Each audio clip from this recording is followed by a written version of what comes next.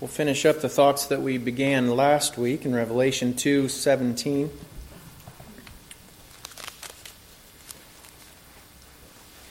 Revelation 2 and verse 17. These are the statements Jesus made in regards to him that overcomes, to that church in Pergamos. It says there, "He who has an ear, let him hear what the Spirit says to the churches. To him who overcomes, I will give some of the hidden manna to eat," and that's what we covered last week. "And I will give him a white stone, and on the stone a new name written, which no one knows except him who receives it." Let's bow our heads together once again tonight. Heavenly Father, we do come to you, Lord, grateful as always. Certainly, Father, in this time we consider gratitude more often perhaps than other times. But always, Father, we should come to you with a heart of thanksgiving. Gratitude for your word, gratefulness for your provision, Father. Thankful for the opportunity that you give each and every one of us, Lord, to lay hold of that for which we were laid hold of for. Father, I thank you, Lord, that we can win Jesus. Help us to have that desire, Lord. Help us to realize that desire. Help us to lay hold of him. We praise you, Lord. Bless this word to our hearts tonight, Father, and help it to strengthen us further on this race that you have put us upon. We give you the glory tonight, and we praise you. Thank you once again in the name of Jesus. Amen. Well, again, last week we considered the hidden manna that he spoke of there. To him who overcomes, I will give some of the hidden manna to eat. I don't think it's a difficult correlation to make as you look in Scripture to see that Jesus is, by his own words, as we considered last week, that he's the bread of life. He is manna from heaven. He is that satisfactory, perfect provision for all mankind, the one that the Lord gave to us that if we eat, we should not hunger. But he was also part of him. He reserves to himself so that we might seek more of that. That hidden manna is what we looked at last week. He is offered to all, but there's a fullness of understanding of him. There's a fullness of comprehension of our Savior that not all of his people will seek, will pursue. Not all of his people will love his appearing, look for his appearing, and indeed live for his appearing. And so he does reserve some back for those ones who do pursue and seek him. And that's what I believe that hidden manna is. That's giving it a very quick nutshell. It just seems, well, kind of plain. Now that second provision here is not quite as plain in my mind, not quite as obvious. It takes a little digging to look at what things might be being inferred here perhaps, suggested here, presented here in regards to this white stone. Now there are a number of theories. I'll be honest with you, I don't look into a lot of commentaries. I remember when I was a kid, I thought, how does Brother David do this whole preparing lessons and not look at what other people are thinking about things? And over time you realize that, this is going to sound really haughty, but a lot of people get it wrong. I hate to say it that way. A lot of people present their own ideas or their own interpretation of other people's ideas and then the interpretation of other people's ideas. And it doesn't take long to dispel what they're putting out there as truth and fact. And yeah, it's just not worth the time oftentimes. So that being said, I understand, and I've heard it taught from a number of different places, a number of theories as to what this white stone is pertaining to, what it means, what it represents, whose name, etc., etc. So I want to make plain this evening that what we're looking at is kind of conceptual. And what I'm going to base what I'm presenting this evening, what I'm going to base it on, number one, is what Scripture tells us. Certainly that's the greatest stock you have to put any teaching into, has to be the Word of God itself. But also a number of different things where we see historical evidence, historical objective history from biblical times. And then we're even going to look at a couple of different suggestions from Jewish history, the traditions that they have passed on and what those might shade things in. So that being said, I'll let you know when I don't know something, but I will also let you know when we can see clearly from Scripture what the Lord is saying about a certain thing here. So that being said, let's consider this white stone here. Now, as we start moving forward in this, I'm going to tell on myself. I played a pretty mean game of Hi-Ho Cherry-O yesterday. That's one of Emmy's favorites. She always wants to play half a game just about every time before she gets bored. Well, this time She smoked me, and smoked me bad. I'm not very good at it. Hi-ho Cheerio, if you're not familiar with it.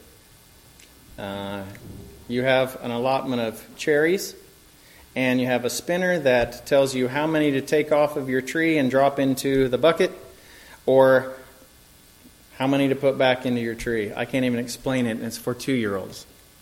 Riddle me this. And so what it is you're just spinning a spinner. That's all it is. You spin a spinner and you cross your fingers and hope that you're going to get, to empty your tree. And the objective is to empty your tree before the other person does. Man, I had like 9 cherries left out of 10 still on my tree. And not Jaden. Jaden's not good at it. I kill her every time. Emmy is really good at it. So she smoked me at it. There was no skill in this game. I mean, it's so disappointing. When I sit and I think, man, I legit am losing to a 3-year-old. I'm okay with it because she doesn't care. But it's all chance. People have dealt with chance-type games. Games of chance have been around for forever. I don't know about spinners, but I know people have been flipping coins for forever. People throwing dice, draw straws, cast lots, etc., etc. And people bet on those things oftentimes, bet on games of chance. But I think it's foolish to bet on games of chance when there's very little skill involved in it, but people will find their own entertainment there.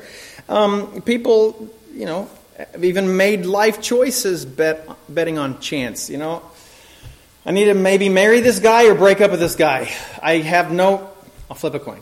That's probably pretty far out there, but I'm sure it's happened out there from time to time. Some people lean into the randomness of these games of chance, of these decision-making things, because to them it kind of removes it removes the doubt of objectivity there. I'm just going to make my decision based on this coin flip or roll of the dice or whatever the case might be. Then others actually lean into what they consider the destiny of it, the fate of it.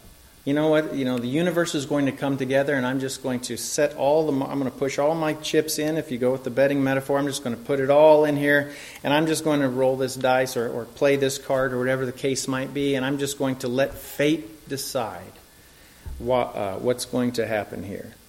And I think that sometimes people let fate decide because it removes all the burden of responsibility upon them, perhaps. Fate, this is what the universe has for me. Well, it removes your own your own responsibility in the situation. That being said, history tells us that in this time, in biblical times, in ancient Greece, ancient Rome, ancient Palestine, in these times, they did similar things to this. I'm going to show you a big fancy word here. It's called Cephomancy. Cephomancy means divination through the casting of pebbles, typically marked pebbles or colored stones or pebbles. And if you don't know what divination is, it just means that you're using supernatural form, or you're trying to look for a supernatural provision of information, a supernatural source of guidance or direction. And so people did back in this day. They'd use pebbles, and they'd either roll out looking for a yes or no answer, looking for some kind of reading the pebbles as you would read the tea leaves or something like that. Yeah, divination through the use of pebbles. Why do I bring this up? Because the root of that word is Cephos. Cephos means pebble or stone. It's the Greek word for it. And that's what's used in our text here in regards to this white stone. Cephos. It means a pebble. It typically means a polished pebble. And we'll talk more about that here in just a moment. People use such pebbles as the white stone that's presented here for their divining and for their gaming and that sort of thing, casting these stones. Now listen, saints, I believe that the Lord is able to leave to chance whatever He wants to leave to chance. He sets things in motion in nature. He lets things happen, I believe. I don't believe, let me take you to 1 Corinthians 15:28. Let me see if I can express myself here. He leaves things to chance as He chooses, always leaving Himself the prerogative to intervene on things if He so chooses. We know that, as Paul says in 1 Corinthians 15:28, now when all things are made subject to Him, then the Son Himself will also be subject to Him, that is His Father, who put all things under Him, that God may be all in all. The Lord is all-powerful, almighty, all-knowing, all-present, all-everything. He can do as He chooses. And we know that in Matthew 10, verse 29, and elsewhere it's recorded, Jesus says, are not 2 sparrows Are not 2 sparrows sold for a copper coin? And not one of them falls to the ground apart from your Father's will. Now, some might disagree with me when I say this, but I'll tell you how I read this. It's not that the Lord is around in each nest going, pink, pink, pink. I want that one gone, I want that one gone. But that he says, I will that this process be set into motion. Different things are going to take place. Trees are going to fall in the forest. Things are going to fall on the ground. Now, he knows when those things take place, but I'm not sure he's just sitting there flipping everything down, these soulless creatures. He can do it as he chooses. But I believe he's capable. If Jesus can put away from his all-knowing power the understanding of when his return is, I believe that God can remove his hands from a certain measure of these things that he allows to be in place. Let chance and just that sort of thing take place in these dice rolls and whatnot. Now, like I said, I think that he's also quite capable of doing as he chooses in those dice rolls. Dad will tell you stories when Mom was a young believer. They would play Monopoly when there wasn't anything to do left in Germany. They didn't have much to do on their rather meager income. I'm just telling the story as they do. And Mom would pray for snake eyes, or pray for boxcars, or pray for an exact amount that she needed in order to, land on boardwalk or whatever the case might be. I haven't played Monopoly in a long time, but anyway, guess what would happen oftentimes? She'd get her snake eyes, she'd get her boxcars. Dad said it was uncanny, man. Uncanny how Mom would sit here and pray. And I thought, it was sacrilegious, to pray for a game. But Mom was praying. And she was getting it, And Dad said, it dawned on him at one point that, to a young believer who needed to see that the Lord was involved, was capable. Maybe the Lord did reach down and turn it over from 6 to a 1. I know that the Lord is, we sing that song, Majesty, Kingdom, Authority.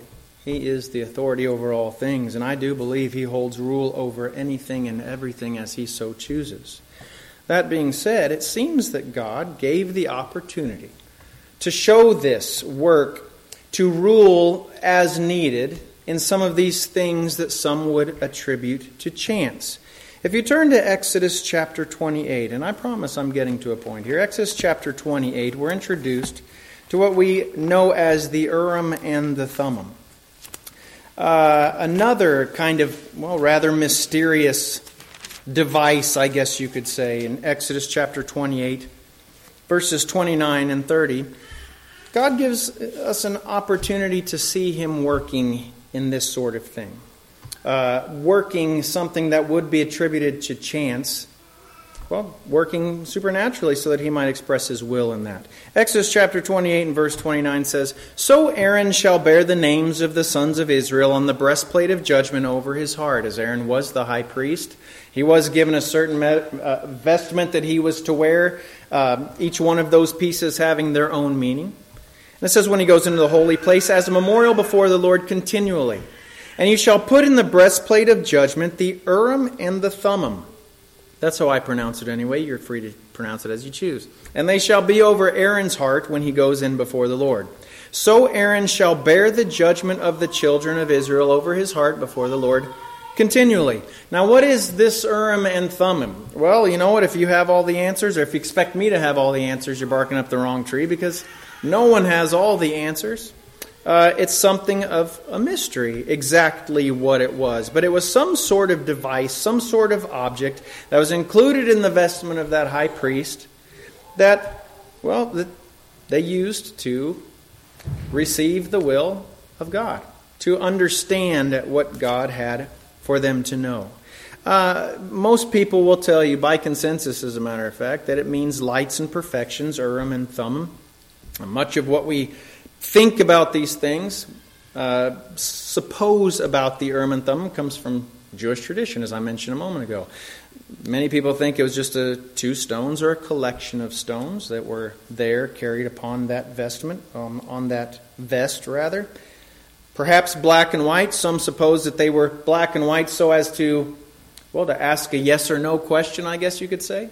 And then draw from within a container or something like that to pull out a yes if it's white perhaps, and pull out a black. I mean, there are a number of different, again, speculations here and conjectures. We don't have all of that information in Scripture.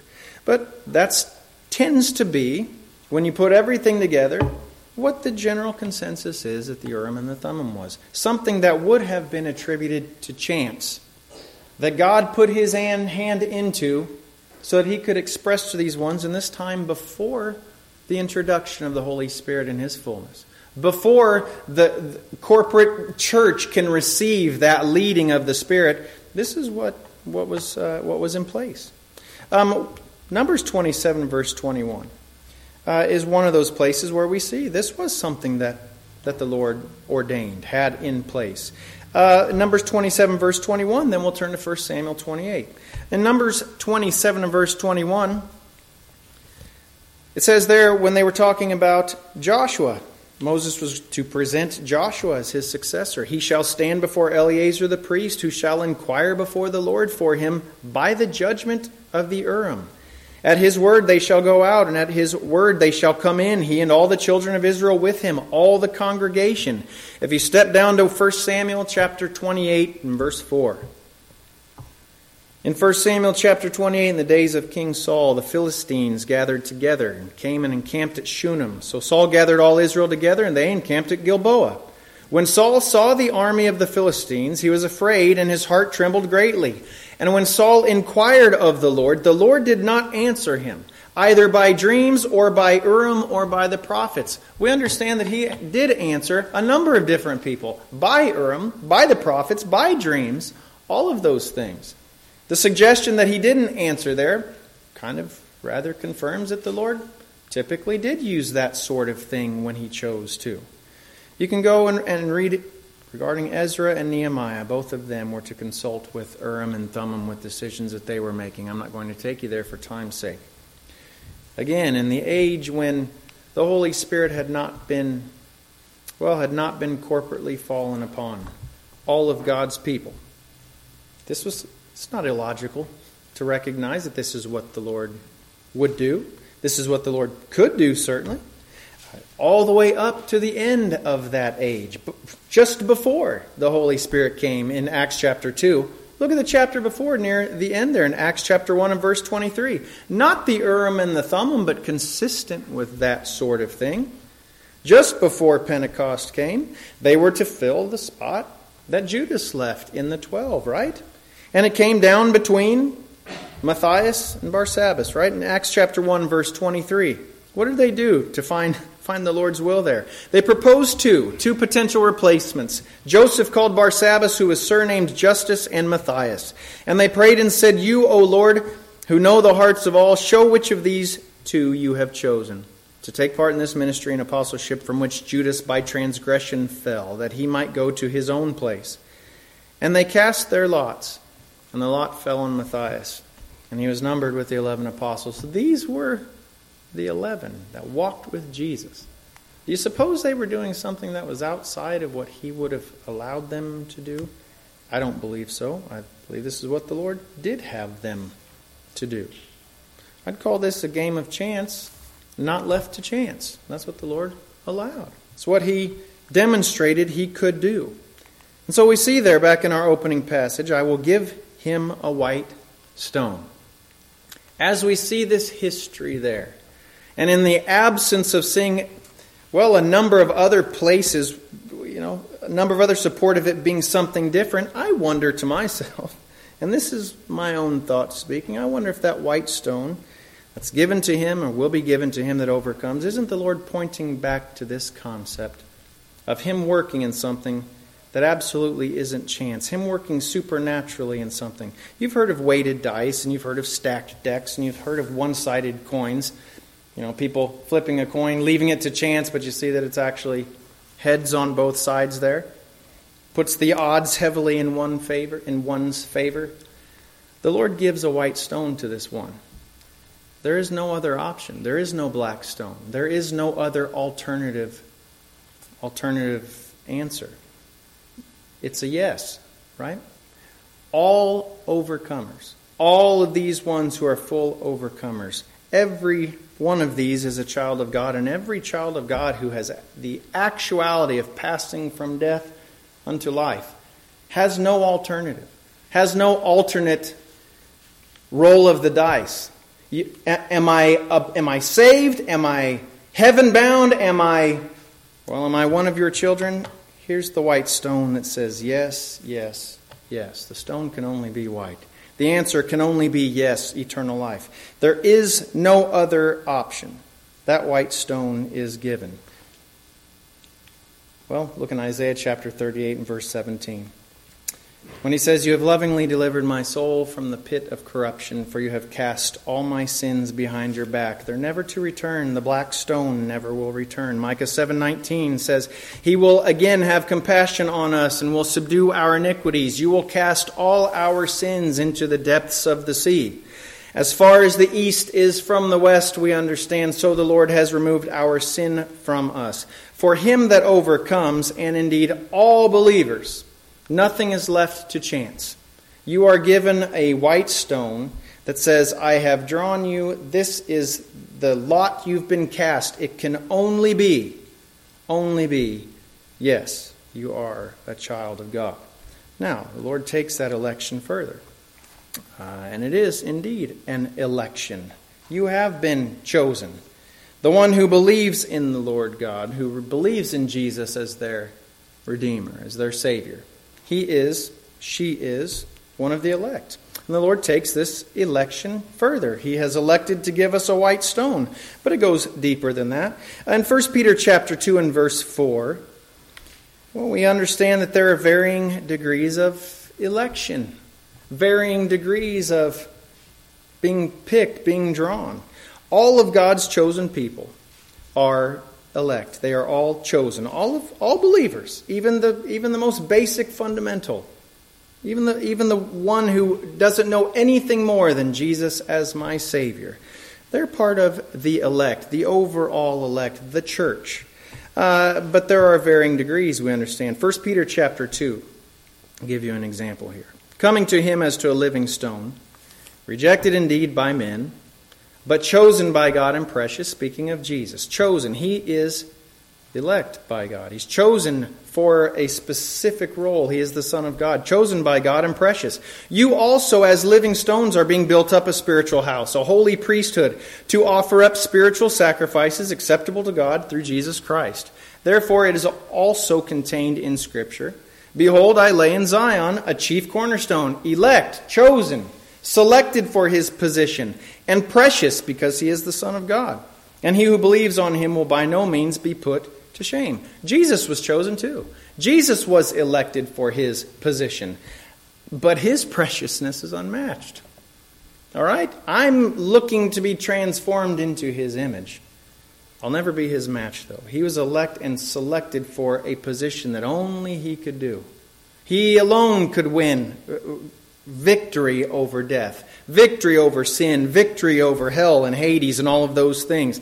Only he could do that. He was selected for that. He was elect. Now, there is a broad pool of ones who are elect for salvation. We understand that. All saved people are elected, chosen for eternal life simply because they believe in Jesus. They've all overcome eternal death in Christ. Now, of God's saved people, of that church, of that broad ocean, that sea of elect, of his chosen people, well, there's going to be elected something different, right? Something more. Him that overcomes will be a part of the elect, if that makes sense. Let me see if I can make this clearer to you. Colossians chapter 3 and verse 12. Paul teaches that all of us who are in the church, all of us who are in the body of Christ, all of us who are among the elect, can seek to be elected further still to a different degree of that, called to a higher place, a greater election, if you will. Colossians chapter 3 and verse 12. "Therefore, as the elect of God," he's talking to these believers as being already chosen, "holy and beloved." This is who you are. Now he's going to call them to pursue a greater measure, the highest order of that election. "Put on tender mercies." You who are saved, you who are believers.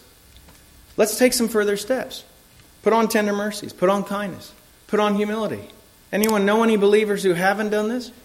I'd say the vast majority of God's people don't make it a practice, to live to the measure that the Lord calls them to, looking for His appearing. Putting on tender mercies, kindness, humility, meekness, long-suffering, bearing with one another, forgiving one another if anyone has a complaint against another, even as Christ forgave you, so you also must do. There's something more. Above all these, he says, put on love, which is the bond of perfection. If you want to be perfected, there needs to be a love that's there. It's something more than just simply saying, I accept, I believe, I'm a child of God, I am part of the broad elect, I'm going to go and do my own thing. There's something more. The elect look to be perfected if they want to win Christ. Paul said, I press on that I may lay hold of that for which Christ Jesus has also laid hold of me. Paul and all others who will pursue him, right? Jesus has laid hold and he's trying to, he would love to bring all the church into the bride. The church isn't the bride, you understand? So often we hear that presented. The bride of Christ is the church of Christ. Scripture says otherwise. The church of God, body of Christ, is God's elect. And there's going to be an out-resurrection, right? Philippians 3:11. If by any means I may attain, this man Paul, given what Paul was given, this man Paul had been saved for some time by the time he wrote Philippians 3. If by any means I may attain to the out-resurrection from the dead. Here is this resurrection, this first resurrection company of all believers. There's something taken out from that. An elect from among God's elect. We want to attain to that. We want to be elected from God's elect for that bridal company. And the Lord will cast the only vote that counts when it comes to our being elected. He will cast the only vote that counts in regards to our worthiness. It won't be us. I vote that I go up. I vote that I be part of the bride. Yeah, I would vote that. But oftentimes we don't live that vote that we would desire. We don't live that effort. We want it to be so, perhaps. It's the Lord's vote that will be cast on our behalf, whether it's yea or whether it's nay. That being said, there's another term to consider. I don't want to confuse you all. If you have any questions, you let me know. Here's another term, psephology. It's the scientific study of elections. Thought it was kind of interesting. Why do I bring this up? Well, because historians tell us that the ancient Greeks and others in New Testament time held their elections and cast their votes using psephos, little stones. It wasn't just for gaming. It wasn't just for games of chance. They would bring these little pebbles, and they would, during some elections perhaps, there are a lot of different methods that they used, evidently. A number of people were up for an election. They put their names on a respective urn. If you wanted to vote for them, you took your little psephos, you walked up, dropped it in there. Whoever had the greater number, they won.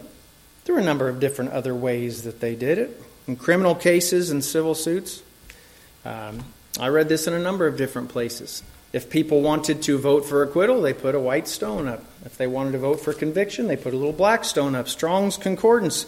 Strong himself says this, in the ancient courts of justice, the accused were condemned by black pebbles and acquitted by white.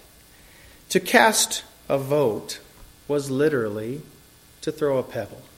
The only other place where this word that's used for that white stone, the only other place in Scripture that we see it is in Acts chapter 26. I find this sort of thing fascinating. Maybe I get too caught up in words and its usage, but I don't believe that's the case.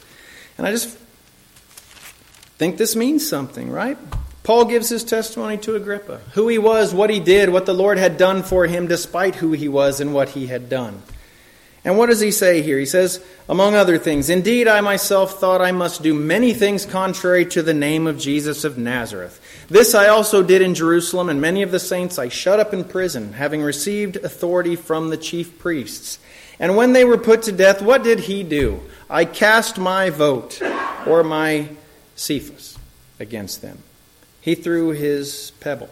He said, I give you my black pebble, if the historians are indeed correct. Or, he just said, death in the urn or life. He'd drop his pebble there, whatever the case may be. The point being, But the Lord is going to elect from among his elect those who desire to lay hold of more. It is his vote that matters. Among those who are written in the book of life, he's going to look for those who have pursued the hidden manna that we read about at the beginning of this verse.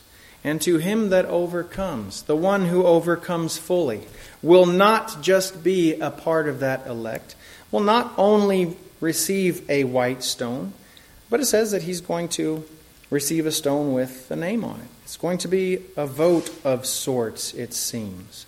And this is where it can kind of become a little bit more mysterious back in our text, where it says, on the stone a new name written, which no one knows except him who receives it. There's going to be a name written on it. What name is it going to be? I can't help but think that it's related to what we see in verse 12 of Revelation chapter 3, where he's talking to Philadelphia there, and he speaks of him that overcomes to Philadelphia, where he says, he who overcomes, verse 12 of chapter 3, I will make him a pillar in the temple of my God, and he shall go out no more. I will write on him the name of my God, and the name of the city of my God, the new Jerusalem, which comes down out of heaven from my God. And I will write on him my new name. There are a lot of names going on here. There's power in names, at least when the Lord is concerned, when he's involved in those things. You can look in Revelation chapter 19. We'll start winding this down. That final battle to come. Look who's represented there in Revelation chapter 19, verse 11. Revelation 19:11, now I saw heaven open, and behold, a white horse. And he who sat on him was called Faithful and True. You know who this is. And in righteousness he judges and makes war. His eyes were like a flame of fire, and on his head were many crowns. He had a name written that no one knew except himself. He was clothed with a robe dipped in blood, and his name is called the Word of God. It says later on his thigh is written, King of Kings and Lord of Lords. This is the Lord Jesus. There's a lot of name action going on in here. A lot of unknown names. He had a name written that no one knew except himself. Very similar to that one that says, which no one knows except him who receives it, for that one who will receive that stone. What will it be for that one who overcomes? What will that name be on that white stone? I'm kind of inclined to believe that it's a name that's shared with the bridegroom somehow. Because it is that full overcomer we're considering, taking his name, so to speak. It's kind of, well, it's not always guaranteed these days when people get married that the wife takes the man's name. That's whatever you want to do. You do as you choose. I've known a number of people that they hyphenated both of their last names. If that's your bag, then so be it. But you know what I mean when I say that. Sharing the name of the bridegroom. I wouldn't want anyone's name other than Jesus, that's for sure. Kind of secures that union there. It kind of indicates that. I don't know what that name is going to be, but I believe it's something related to that. And I believe that it secures the vote that the Lord has for that one that overcomes. The Lord doesn't shy away from that vote. He says, this is my name on it, or this is your name on it, whatever the case may be. This is my white stone that says, yes, yes, yes for this one. I cast my vote on their part. That one is one who overcomes. Saints, I don't know much more than that. But I'm confident that him that overcomes is going to receive this. And I'm confident that I want to receive a white stone. And I want a name on that I won't know until I read it. Perhaps no one else will know until I read it. What I do know is this. Jesus has chosen to die for him that overcomes. It's not based on chance. It's not based on anything left to happenstance, circumstance, anything of those things. It's simply, I have believed and Jesus chose to die. It's not a roll of the dice. It is, this one is mine because he believed, and that's that. No other alternative for that. No black stone for that one. Once you have believed, the white stone is yours. That's the only stone that can be given. And upon it will be a new name. That whether it's Jesus' name or whether it's a new name for me, it's given in Jesus' name. It's given in his will, at his determination, and by his election for his purpose. Well, that one will be the elect from among the elect, those who qualify as full overcomers.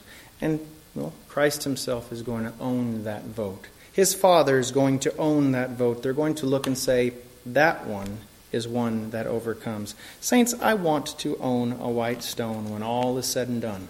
I trust that you do too.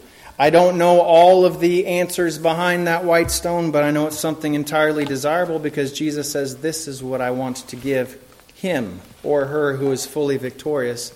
So may it be so that we win one of these things. Nothing according to chance, only according to the grace of God as he desires it for us.